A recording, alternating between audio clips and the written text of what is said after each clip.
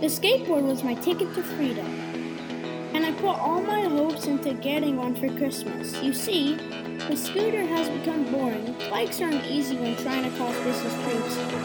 But the skateboard is an exciting way to get around. But I couldn't count on Santa and my mom, so I asked my mom's friend, Kristen. Can I get a skateboard for Christmas? I asked 2 weeks later. Christmas finally arrived. It was Christmas Eve and I was so excited. When I went to bed, I tossed and turned like a beetle on its back. I dreamed of me getting a skateboard and all the other gifts I wanted.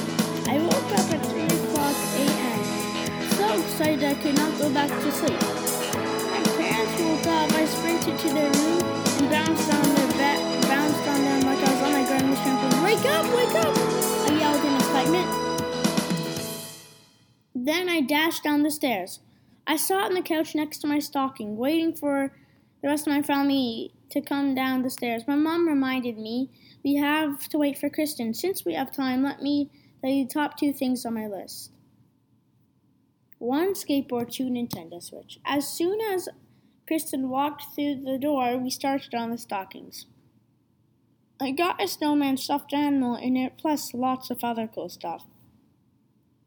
Now, it was time for presents. Okay, I got a lot of presents. So let's fast forward to the last 2 presents. I opened the one from my parents.